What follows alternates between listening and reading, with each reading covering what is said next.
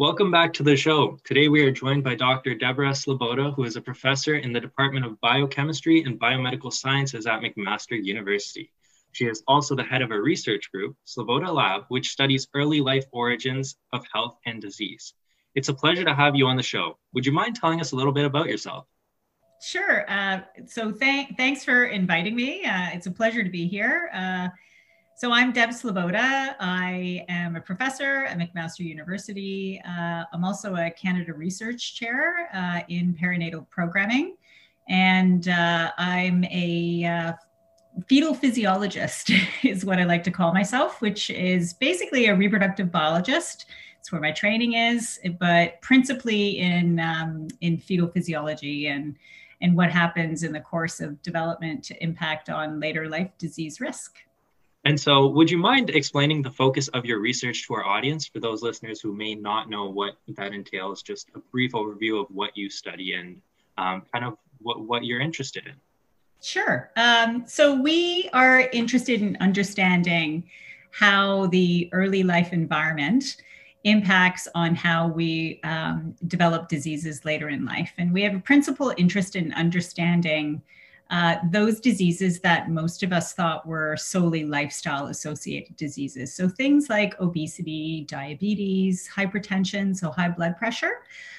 Most people will associate those diseases with their own ability to choose or not choose what to eat, how much activity, et cetera, et cetera.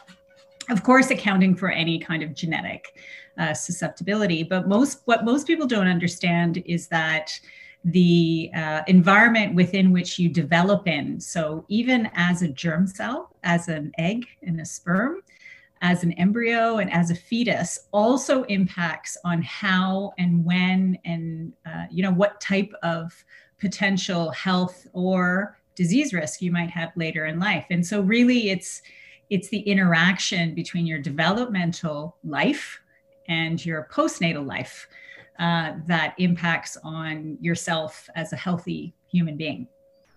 Awesome. Yeah, definitely. I think that's great because a lot of people tend to look at it as just the one side of thing that you mentioned of how they impact themselves once they have been born, but it's important to study before that and while the influences from ever since they were small and all of that, and how that really triggers certain things, and how it's not always just what you're eating. It could be something deeper. So that's great. My next question is kind of a question that a lot of people have been wondering in various aspects, whether they're students, whether they're professors, in any field really. How has COVID affected the way you work and your research lab, how that works in the past year? And what would you say were some struggles that you may have came across? How you maybe overcame those struggles? Just any sort of insight you have. Sure. So, COVID has impacted all of us in a number of different ways. I'm privileged enough to have a career and a job that enables me to work through this. So I just want to say that I'm completely delighted to be able to continue the work that I've been doing because there's so many millions of people that have been out of work. So that's actually a huge plus. Having said that, it's been a struggle, as it is with everyone. A lot of what we do, so about 2/3 to 3/4 of the lab is geared on biological sciences. So we actually perform experiments in the laboratory at the bench, understanding molecular biology. And in doing so, we use animal models. So it's been really tricky to try and maintain the level of work and productivity that we've had previously. We've been really conscious of the fact that, a lot of my students live out of town. They have different varying degrees of comfort about what they want to do and what they don't want to do. We also have to be conscious of the fact that, you can only have so many people in the lab at the same time. You can only do so much animal work at the same time. And we've been also really proactive in terms of keeping our one team. We've divided it into two teams just in case somebody gets sick, so that not everyone goes down. But I have to say the team's been incredible. I have an incredible set of students and postdoctoral fellows that have been unbelievably supportive of each other. It's been amazing. If one person needs help, they all put their hand up, and really that's been the success of our lab, is that everyone's willing to pitch in for anyone to do anything whenever they need it. So that's been great, but a struggle. And then the other 25% of what we do is community-based research, which has been virtually impossible, if you will, to do. We in the past have a study. It was called the Mothers to Baby study. So where we did a pregnancy study, and trying to understand what the barriers and enablers are to healthy eating, maintaining health, and services, what kind of services they use in Hamilton. So that's been hard. We have a study right now that is fully funded to look at how we use art to translate what we do in the lab into art and as a method of translation to the public. We haven't even started that study because it's impossible to do that, because we can't get to the art gallery and we can't get to artists, and we can't bring, pregnant people and artists together. We can't do any of that. So that's been a struggle. But I will tell you about a huge success that we've had. We launched a study called the Canadian Teenagers and COVID-19 study in August, and which is not on my website, which I probably should put there now. It's a study to understand the impact of COVID-19 and all the social isolation on teens in Hamilton, on their mental health, their well-being, what they're eating, their physical activity. And that's been a great success. So we have an amazing team of undergraduate students that have been working with our core team, and we've been talking to teens in focus groups. We've been talking to teens that go to high school, been talking to first year, second year McMaster students about how hard it's been. What are they doing to try and cope with COVID-19? How are they feeling? What are some of the barriers that they've managed to overcome?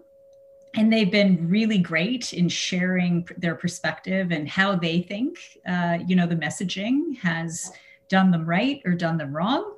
And that's been a huge plus, I have to say. And the study's ongoing.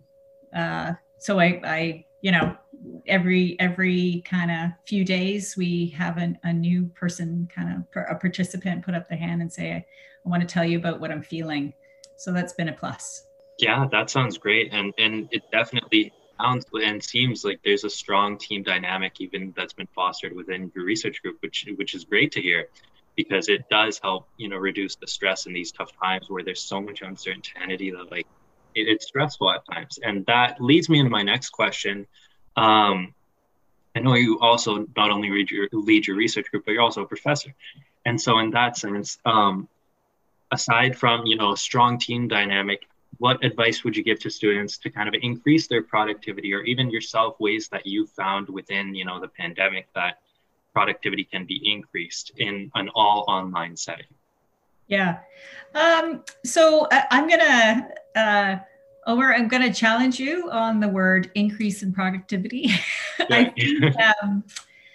I think that we need to just, we need to think about what we're calling productivity now. We need to not worry so much about output as we do about quality as well. I think that, being online has its advantages and being online has its disadvantages. And I don't think I have to go through all of them. Everybody knows what the advantages are. You don't have to drive for an hour, right? But quite frankly, the disadvantage is that I'm not walking across campus. I'm not running into some of my students on campus in the middle of campus and having a chat and then carrying on. I'm not actually moving my legs to get to the other side of campus. So it's been a catch-22. I think that given the fact that everybody is sitting at their computer, I think meetings that used to take half an hour with half an hour in between meetings are no longer happening. So now you have meetings like that start at 2, end at 3, start at 3, end at 4, start at 4, right? Because you're not going anywhere, because your commute is just a button click away. I think that significantly reduced productivity. I think people are spending more time meeting and chatting, and spending less time doing maybe some of the other things that they'd rather be doing. But having said that, you're meeting and chatting online, which is really important. And to me, doing this kind of chat with you right now online is really important, because we aren't connecting on campus. We aren't seeing people on campus. And sometimes just seeing a group of people is enough. I don't have to approach that group of 20 people and have a chat. Sometimes just seeing them is enough, and we're missing that. So I've basically just tried to do what I can in the period of a day. We have great data. I love looking at the data. I love writing up the data, but I'm not gonna chastise myself for, oh, you should have got that paper out yesterday instead of today. We're all just managing. So I think the word productivity, I kind of hate it. Yeah, me as well. I think that's a great point, actually, that you mentioned, because of how it's important to kind of look at the other spectrum when you think of that word in general. Looking at the fact that there are those advantages and disadvantages, and that in a way it's a mindset. You just need to be able to get the work done, but while also, like you said, the interaction part of things where we aren't able to connect on campus, even though we both are on campus. So that in itself, having those breaks, overall, I guess it helps mental health throughout this time, which is kind of where I guess I was trying to go to, but you already talked about that, which was great. The fact that even seeing a group without even approaching them, it gives you that sense of interaction in a way that we're lacking right now. And so stuff like this definitely helps. So that's great. So my next question, so obviously, as you mentioned earlier, and you have had a great career of within your field. And so I wanted to touch upon kind of some things that I found out about you that I think are really interesting, that people would want to know, how your experiences were traveling. And so in 2001, you had received a fellowship from the Women's and Infants Research Foundation in Western Australia, where you had went and spent 5 years completing your postdoctoral fellowship. You then also spent time in New Zealand, where you were appointed Deputy Director of National Research Centre for Growth and Development at the University of Auckland, where you also achieved the Early Research Career Award. And so my question for you is, obviously, in the current year that we're living in, it's not possible to travel as easily as it was. But some undergraduate students they have questions about what it's like to travel and what steps you took, what pushed you towards exploring options outside of Canada. So my question for you is, what was this experience like for you, having completed your BSc at University of Guelph, a small town at the time where I'm from? And so what was that like for you, and what pushed you to explore other options, which led to great success? Yeah. So I would say that most undergrad students think, when they look at a professor and kind of look at the trajectory or the historical, journey that they've taken, they think that it's a linear process, that, okay, I decided that I wanted to leave Canada, so I left. And then I decided I wanted to leave Australia, and I left, when in fact, it's not linear in any way, shape, or form. In very few cases has somebody said, I want to go here, then I want to go here, then I want to go here. For me, it was about being open to opportunity and not being afraid of taking risk. or maybe not so much of not being afraid, but just taking risks, because I was always afraid. So let's be super clear about that. There's nothing comfortable about, moving to a strange country and starting a new job. That is super uncomfortable. But knowing that it'll all work out very likely in the end. So I just kept myself open to opportunity. And that happened every step of the way. So I finished my undergrad degree in Guelph. I might add, I started my undergrad degree in Guelph in arts. I was in full humanities. I was going to be a French teacher. And then just saw a few courses and thought, I'd like to do that. I like that better than teaching French. And then completed that, stuck around, got a job, went online, looked up a few people, made some phone calls. Somebody said yes. I went to Western. I really liked it there. Then left Western and I left Western because I took a course. I talked to a prof. The prof said, "We don't know the answer to your question." I was like, "Well, I should do that, shouldn't I? I should do that. I should do the PhD." And then moved to Toronto, and then in the middle of my PhD, the experiments weren't working. So my PI sent me to Australia and said, "Well, the protocol is working there. You should go work it out." And I was like, "Oh no, that's far away." But I went alone, didn't know anybody, lived there for 6 weeks. It was super uncomfortable. Every step was uncomfortable, but every step was exciting.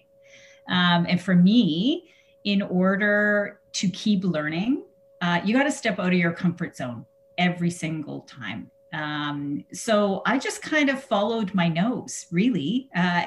And I just listened to the doors opening, or watched the doors open, and then chose the one that I wanted to walk through, because opportunities are kind of all around you. You just have to keep an eye out for them. And sometimes you think, well, this is crazy. Why am I going to do this? This seems weird. Doesn't seem logical. But sometimes you got to take a risk. Just take a risk and try it out. Nothing's forever. I mean, like I said, I could have been a French teacher and you would not be talking to me about teaching French right now. Right? But I took a risk. So that, to me, that's the biggest thing, is don't be afraid to take risks, and also don't be afraid to take a little bit longer to do what you thought you'd get done. Because I took 5.5 years to do an undergrad because I transferred. So yeah, that really helps to hear in the sense that what you mentioned about doors opening, it's I know a lot of our conversations went back to the whole COVID situation, but even just because it relates so well, the fact that doors are still open in a way because of COVID, it's taught us that, online opportunities, you could sit in one place and be working for another place. That's exactly right. Yeah. Yeah. So just kind of be open to things that you think, that's, how could that possibly work out? Well, I don't know. Try it. It might not work out, but unless somebody said, pay me $10,000 to make this work.